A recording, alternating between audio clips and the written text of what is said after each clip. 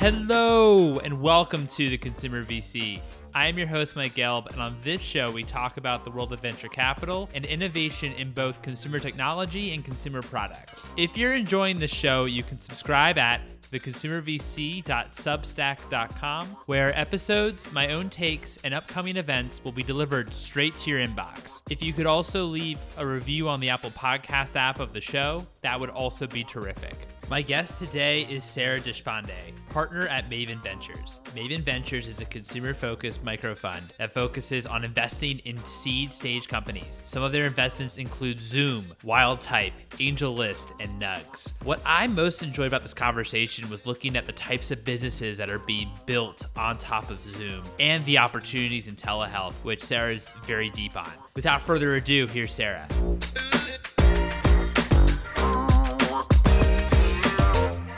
Sara, thank you so much for coming on the show. How are you? I'm great. Thank you so much for having me, Mike. I'm excited to be here. Oh, it's an absolute pleasure. Thanks so much for taking the time. I really appreciate it. I'd love to talk, go back maybe early in your career or maybe even before that. I know you started off in, healthcare consulting at Deloitte. I'd love to know what was your attraction to innovation, venture capital, and startups. Yeah, definitely. I'll share a little bit kind of how I landed in this seat at Maven and my passion for startups and entrepreneurship that brought me here.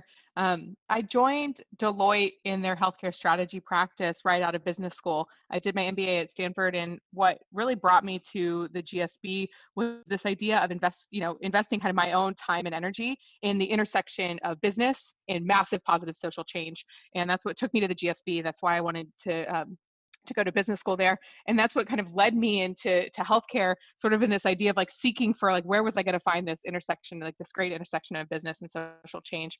And so spent several years in healthcare strategy at Deloitte, kind of seeing that, firsthand. And at the time I was there, we were, it was right around the passing of the Affordable Care Act. I left Deloitte in 2012. So, now it's been almost 10 years since I was there. And at the time, the Affordable Care Act was rolling out. And I love this idea of healthcare's changing for the consumer, and consumers are going to be in the front seat with their own healthcare. But when you're kind of within the system, started to realize that change for consumers was actually many, many years out, and it was coming, but you're going to take so long for our healthcare system to sort of catch up. And I wanted to be really kind of more at the forefront of what was happening, what were the changes happening in consumers' lives today.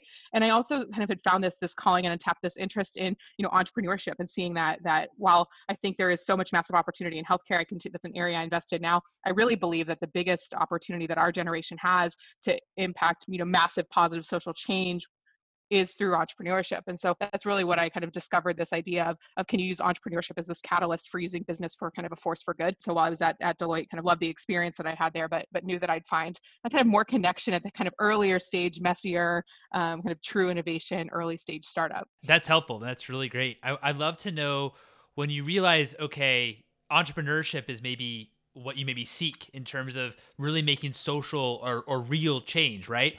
How did you navigate and I guess land in terms of getting to Maven, and I guess navigate in terms of maybe why you thought maybe the investor seat was the right fit for you? Once I realized I was ready to leave Deloitte and leave management consulting, I felt like I had to do a big career 180. I was never going to get to where I wanted to go by taking kind of small incremental steps and kind of small incremental changes. And so I said, I'm going to go the total opposite direction. And I decided to kind of uproot myself and move to New Orleans, a place where I'd spent, several years being engaged in their entrepreneurial ecosystem, and really saw that at the time, it was just a few years after Hurricane Katrina, and this idea of kind of being a lab for entrepreneurship. And could New Orleans be the place? If it could happen in New Orleans, it could happen anywhere. Could you work with early stage businesses there? And that could be a place to have very deep rooted, great companies that then were going to go on to help the city, be a really strong city for business and for people who wanted to live there. So I've been working with an organization called the Idea Village really as a volunteer for several years at that point, and decided to kind of take a big, hard turn in my career, move to New Orleans, started working at the Idea Village full time. And my job while I was there was to know every early stage startup in New Orleans. And if a company wanted to work with the Idea Village, I was sort of the front door for companies that wanted to come in and engage with the Idea Village. So that was really where I started spending, my career working with hundreds of startups, and sort of this idea of like high volume evaluation of early stage companies and figuring out how to gather the resources that they needed to be successful. So that was sort of my first foray into kind of the investor seat. And I think from that I saw, first of all, there's, you can build a great skill set of evaluating and getting to see many, many companies.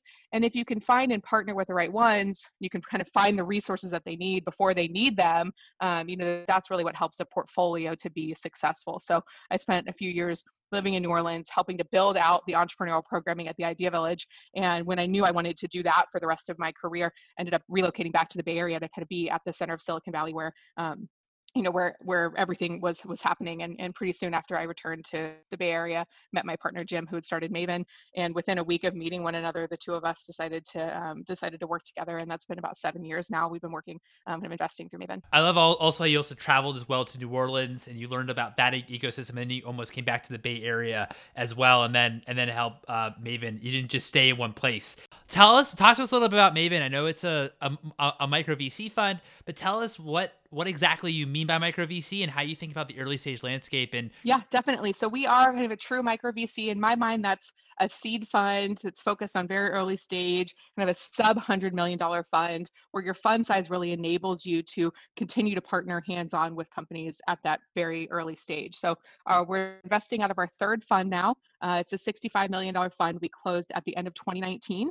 And we take a really concentrated approach. So we only make a few investments each year. This entire fund will have about 18 to 20 companies in it. So for us, that looks about, ballpark about 6 investments each year. We typically are investing about $1 million as our first check in those companies. We work very closely with them, which we're able to do because we are so concentrated. And we work with them to help raise their follow-on capital. And we invest very heavily in those follow-on rounds. So we do reserve a lot of capital for follow-on. So that's kind of that micro VC, definition and how we kind of practice in the micro VC realm. And then what's unique about kind of our investing approach at Maven is we're one of the only micro VCs that's purely focused on consumer software and big consumer trends. So that's the universe that we live in. And what that means is companies that have what we call a vision worth fighting for, that we think can reach millions of customers every single day, that's going to make those customers' lives better. So when we're looking at evaluating a possible investment for Maven, the first thing we're looking at is there kind of a massive consumer problem that's not already solved in some way that's good enough? Do they have an amazing team, ideally an amazing technical team that can build that product and kind of bring that vision to fruition?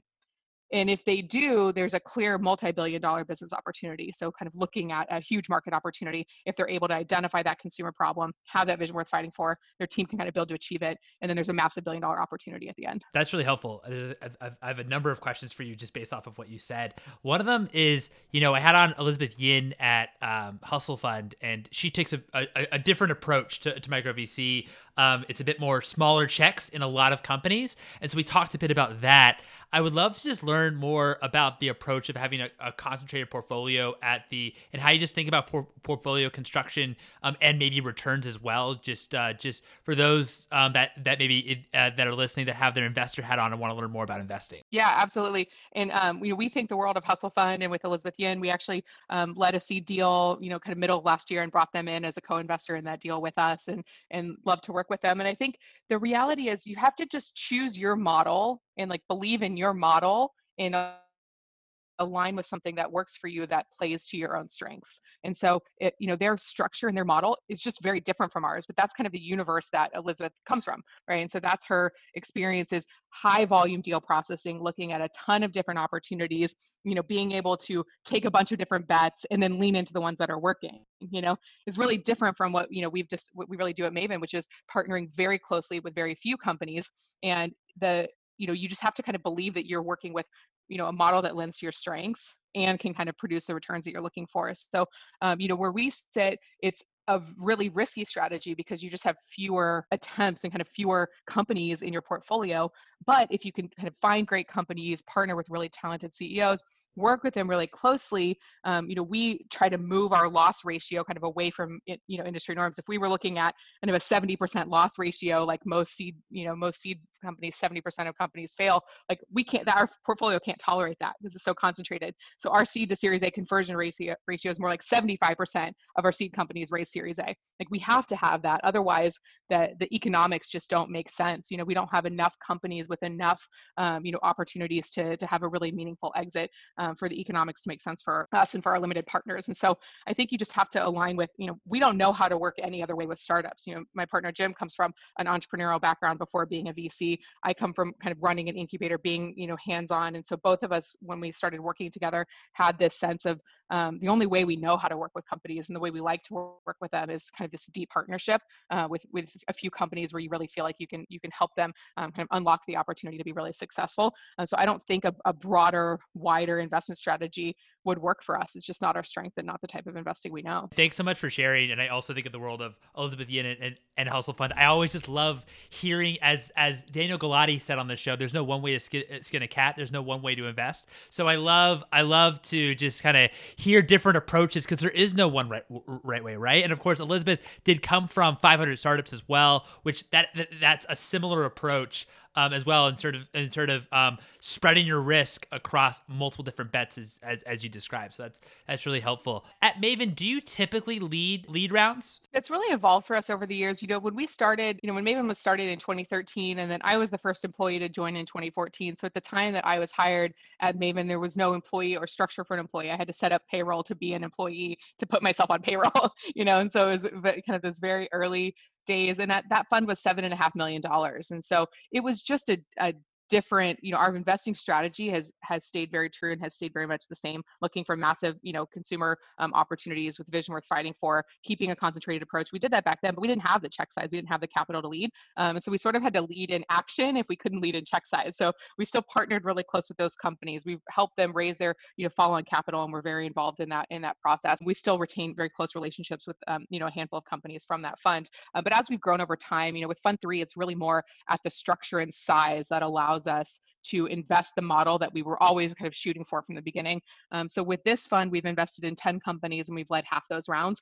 So that's about the right structure for us now. So that I think that'll be kind of where we'll continue to, where we can lead, we can co-lead, we can participate. We tend to be less didactic about having to lead every round that we invest in, though every company will be kind of a core relationship for us. About half the time, we're kind of the true lead in those rounds. No, that's helpful. And also I love, thank you for also painting a picture in terms of how how your $6.5 million fund, how different it is now with, I think your third fund is 65 million. Is that right? Yeah, we were 7.5, 18, and then 65. 65. Cool. Wow. That's quite a jump from the 18 to 65. What were some of the learnings, apart from maybe your fund structure might be a little bit different in terms of, as well as maybe your check size in early companies, since now you can write larger checks and actually and lead deals. But maybe what were some of the early, some of the other learnings that you've had from going and from Fund 1 all the way now to Fund 3? Yeah, that's a good question. I mean, so many things, because we weren't an institutional fund at the time that we started, and so a lot of what we had to do was kind of prove out, that we could find great companies, that we could invest and get allocation in them, that we could work with them and help them to be successful, and then ultimately that we'd be able to return capital. And so I think we've learned in each of those areas, over the last 7 years that I've been at Maven. And one thing that continues to ring true and something we continue to do is you really have to back your winners, and you've really got to have a sense of where do you see big opportunities in the portfolio when it maybe still seems a little bit crazy to everyone else, and have the conviction to invest heavily in those companies where you think that your real winners are going to be. As I look back to a couple of examples there. Our first kind of real meaningful exit at Maven was Cruise Automation, which was one of the early companies in autonomous vehicles. And our very first check into Cruise was 100K into their very first, seed round. And less than 2 years later, they were acquired, a really successful acquisition by General Motors. And between that first check and the acquisition from General Motors, we invested 4 times. We're the only investor that invested so many times. And at the time, they were small checks in hindsight because it was a small fund, but the biggest check we wrote out of that fund was in a Cruise follow-on round. And And we had over 10% of our fund invested in cruise at that time. And so a big piece of why that was successful is just the conviction to say, we think there's a real opportunity here, and we're going to kind of take the bold bet to invest there. Really similar story with our investment in Zoom. My partner Jim was a very early advisor in Zoom. He helped to name the company. So even prior to, and I think you'll be hosting him on the consumer VC soon, which I'm sure he'll share a lot more about the story. So I'll leave that to him to talk through that. But when Maven Fund One was first raised, we invested in Zoom. And then when Maven Fund 2 was raised, we also invested in opportunity in Zoom. So that's pretty rare. That's not something that we plan to do. But we knew we had an opportunity to invest at what would have been a later stage round. But again, kind of the conviction of backing companies where you see a real opportunity. And so I think that kind of we've learned that lesson. We've applied that. We've been willing to take those kind of big bets when it seems like a very scary big check size given the fund size. And thankfully that's something that's paid off for us. So something we'll continue to do. That's great. No, that's really helpful. And I know that you've mentioned a few times how your philosophy, which I hear this from a bunch from probably from a lot of investors, or if not every investor, how they think about pain points, how they think about markets. How do you analyze consumer pain points? Because consumer is a lot more tricky than enterprise, I think. Because enterprise, you can talk to companies and see, okay, what are your pain points? Maybe you only need a few companies to really get going in the enterprise space, right? Yeah, that's a great question. And I think enterprise investing can sometimes be a little bit just more mechanical. There's like you can find the pain points, you can find the needs, and people that are great at that, I think, have an amazing skill set. Not something that I've focused on, but you see people that just know the ins and outs of like a number and what makes those companies, really start to sing. And there's a process to that.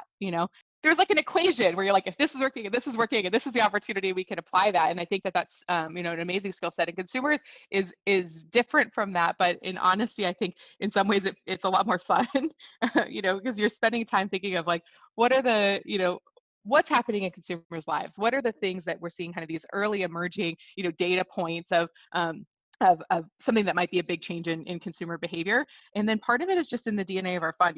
We're talking about this in every, we do team meetings twice a week, where we go through our pipeline and kind of and all of our companies and we're working on. And that's where we kind of tease out like, what are the consumer trends that we're seeing? Where do we see opportunities? And once we kind of develop these different thesis areas, we start to look at, gathering data. It might be, a big part of the reason why we have to have a broad and diverse team is because it's what are we seeing in consumers' lives? What are we seeing in our own lives, our family and friends? And what are the data points that we're catching on there?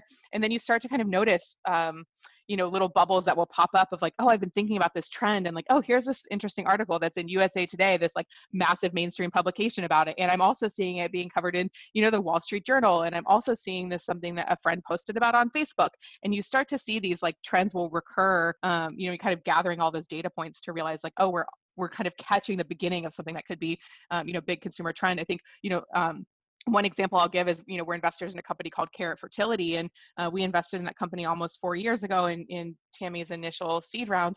And now there's like a fertility sector, and there's like fertility companies, and investors are looking, do you have a fertility play? But at the time, I was seeing, I was at the time, almost 10 years out of business school, getting ready to start a family of my own, and seeing in, all around me this just movement towards, families wanting to take their fertility in their own hands. Just a boom of egg freezing, for instance. The egg freezing industry has just had massive growth, and starting to see that happening anecdotally. And then you see, Tammy pitch on stage at Y Combinator, and this kind of light bulb goes off of like, okay, now's the moment. And at the time, people were like, really? Like fertility, is that a thing? What's that investment going to look like? But that's a great example of kind of identifying this early trend. And then you start to do the research and realize that the data is backing that up. And I think we've seen that now, play out as they've continued to kind of be successful in kind of really expanding their customer base, and also, raising, very successful follow-on capital, over the past several years, going on with the Series A and Series B and whatnot. No, totally. And I really appreciate you.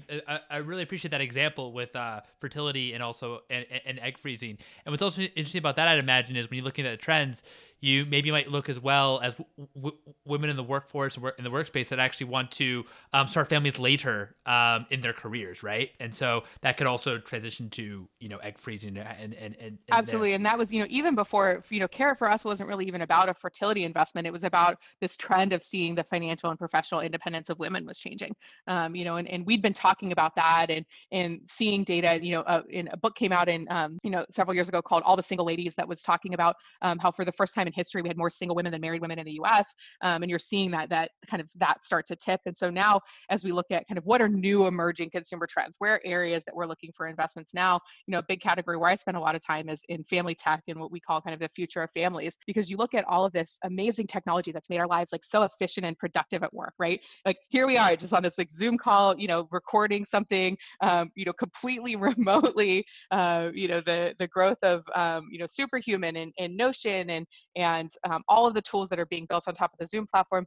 And then you look at our homes and like what technology has helped as our home lives have gotten more complicated than ever before. We live in this age of like relentless parenting. We have more, dual income, dual working couples than we've ever had before. And families are drowning in the logistics of managing their homes and, in their children's lives. And so kind of where's the technology for that? Like what can the software industry do there? And so, we've been looking a lot at that kind of broad consumer trend, pre-COVID, but really, I think, COVID has really shined a light on, on what's happening and kind of what works and really what doesn't work about kind of the American family structure and the support that we have for families. No, that's really helpful. How do you think about maybe the balancing act of being thematic, but also having the entrepreneur maybe bring you an insight? Yeah, no, I totally see what you're saying because I think you could be too pragmatic and so focused on a thesis that you kind of miss the forest for the trees. And so, an area where we're really active is things that are built on top of the Zoom platform, right? As early investors in Zoom,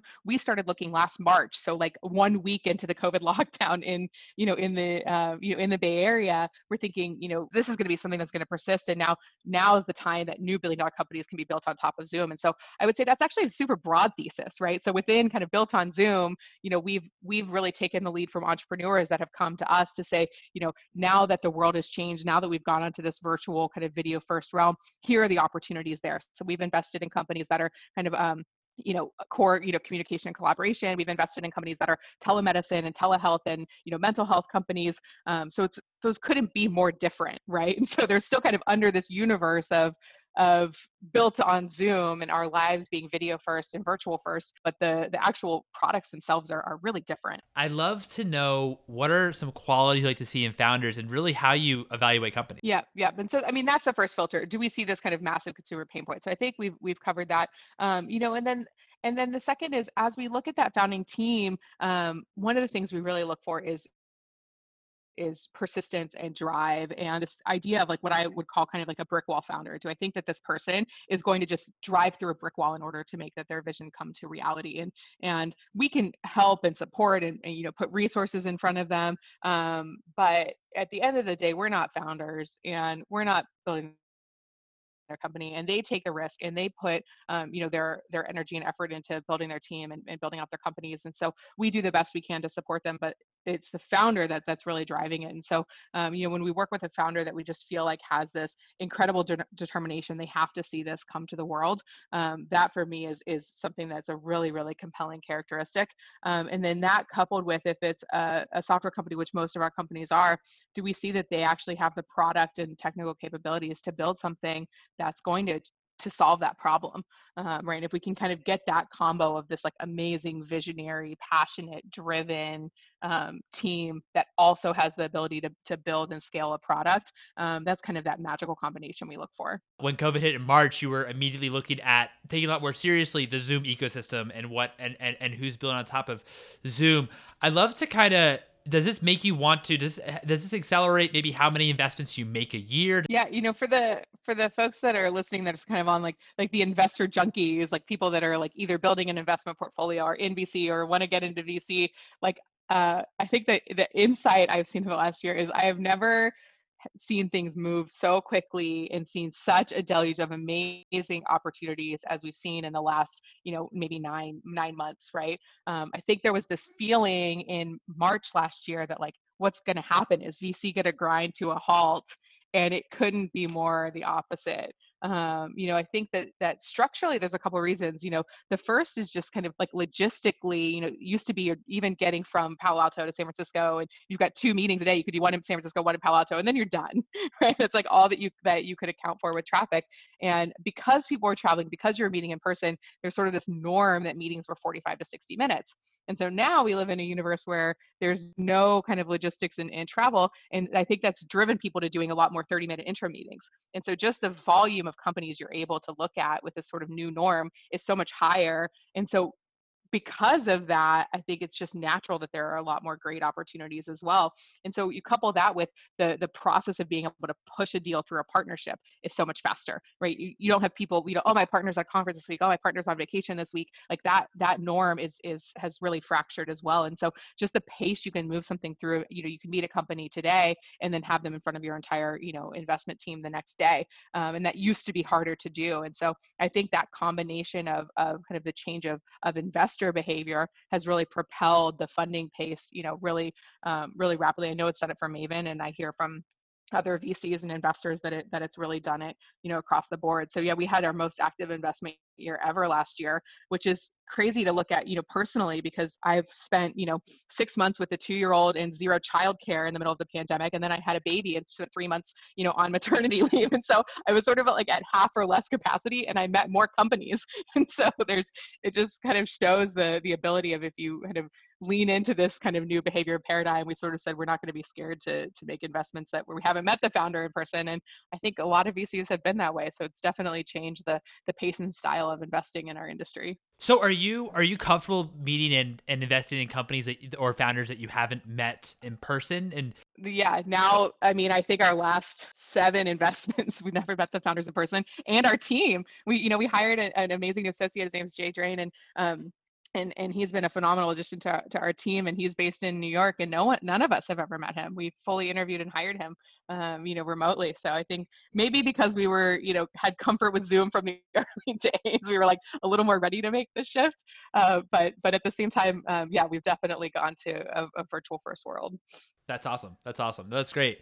Because I'm always just curious. I can understand, for example, if for funds that are really spreading their risk and putting maybe a lot of making it where maybe you're making small bets in a lot of companies, that they're more comfortable with remote because they're already meeting so many companies investing. But it's also interesting at Maven, since you are a much more concentrated portfolio, that you are okay with writing larger checks when you actually haven't met the founder in person. That's pretty interesting. What are some other trends? I know we spoke about Zoom Marketplace. I know we spoke about companies that are serving families. I'd love to explore as well. I think another one of your topics that we've dived in a little bit on is telehealth. What are some opportunities in telehealth that you're right now fascinated by? Yep. The interesting thing about telehealth is it had kind of been this great promise that telemedicine was going to be coming for so many years. And I think that the industry just had, a decade of progress in the 6 months of, in the middle of COVID. And now we're seeing consumers finally get what I think consumers wanted all along, which is immediate, easy access to the healthcare system. And so I think because there was this reticence to go into any healthcare facility unless it was totally, absolutely necessary, kind of coupled with this comfort of doing more things on video, I think it made it possible to have both the providers and their patients kind of adopted, telemedicine. And so, the first place that we look to invest, as I mentioned, briefly, is in mental health, right? Because it's this concept of, particularly therapy, which usually tends to be, a weekly or every other week relationship. If you're going through, kind of a core therapy, what a psychologist or a psychiatrist would want to see their patient do is kind of these weekly or every other week appointments. And that was just hard to fit into people's schedules and lives before. And now that it's gone fully remote, it's just possible to do that again. So, have made 2 investments in virtual mental health, as I mentioned. And then the other place where I've seen a lot of adoption, I think, women have always been greater consumers of the healthcare system, right? They tend to be seeking and getting more care for themselves. I think a lot of that is driven by the fact that women are the ones that have, their childbearing years and go through the process of being pregnant and having their babies, which obviously lends to a lot more engagement with the healthcare system. And then they also become the healthcare decision makers for their families. And so I think we've seen this massive adoption of women, sort of thriving, in the idea of being able to have, virtual healthcare. One of our investments is a company called Geneve, which is the leader in menopause care. And so you look at the kind of perimenopausal, woman who in her like late 40s and 50s, the menopausal woman in that kind of age, and you realize that for the most part, many of those women are, working full time now at home, have either young kids or teenage kids that are doing remote learning, and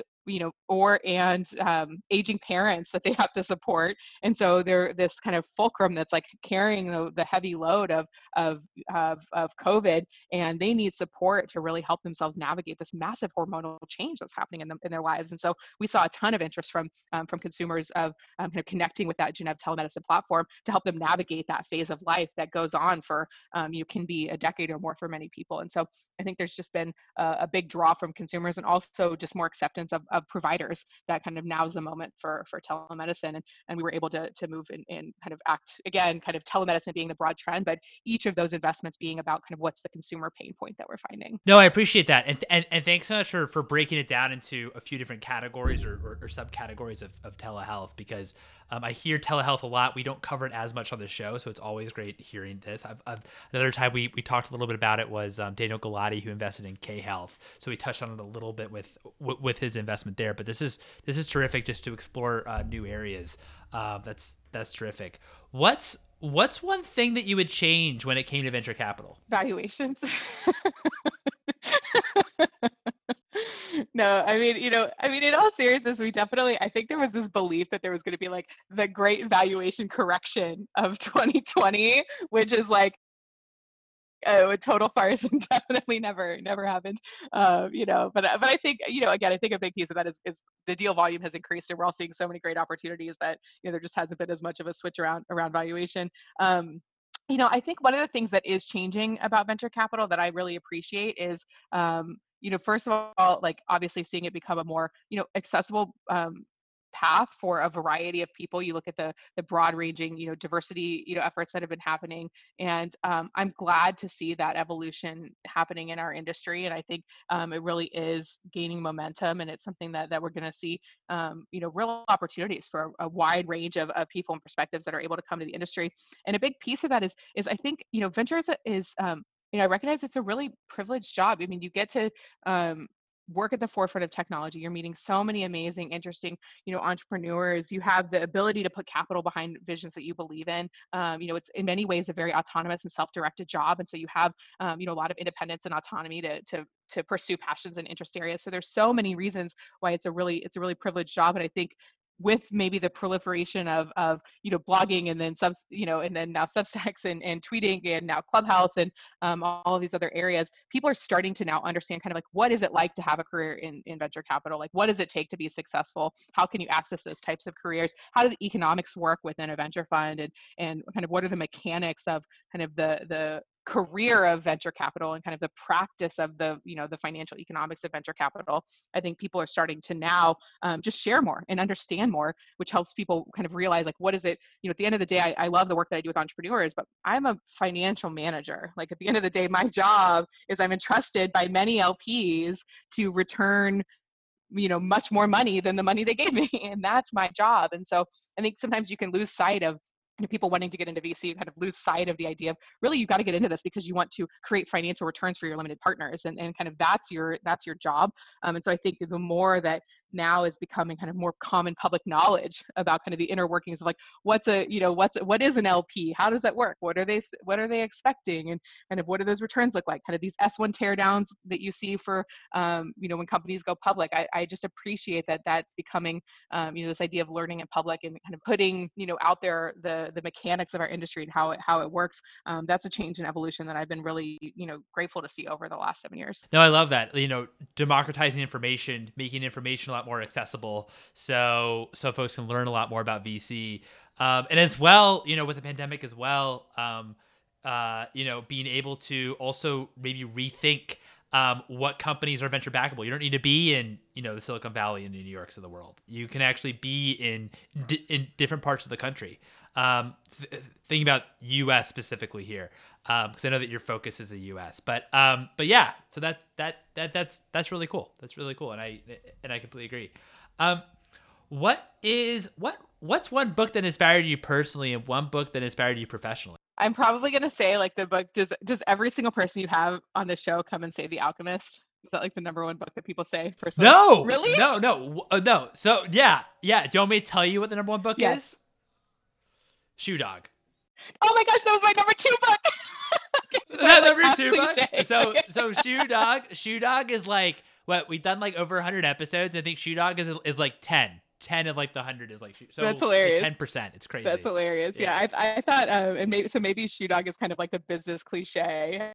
For sure, it was like a really amazing story. The Alchemist for me is a book that over gosh like 10 years or more, like a book that I keep coming back to. And a founder, one of the very first founders that I worked with, a company that was based in New Orleans that started kind of right in the wake of Hurricane Katrina, and really part of what kind of propelled me to spend several years working in the entrepreneurial ecosystem. The founder of that company had recommended this book, The Alchemist. And the first time I read that, I love the idea, and kind of the spirit behind the book is this idea that when you really, really want something, like the world conspires in helping you to achieve it.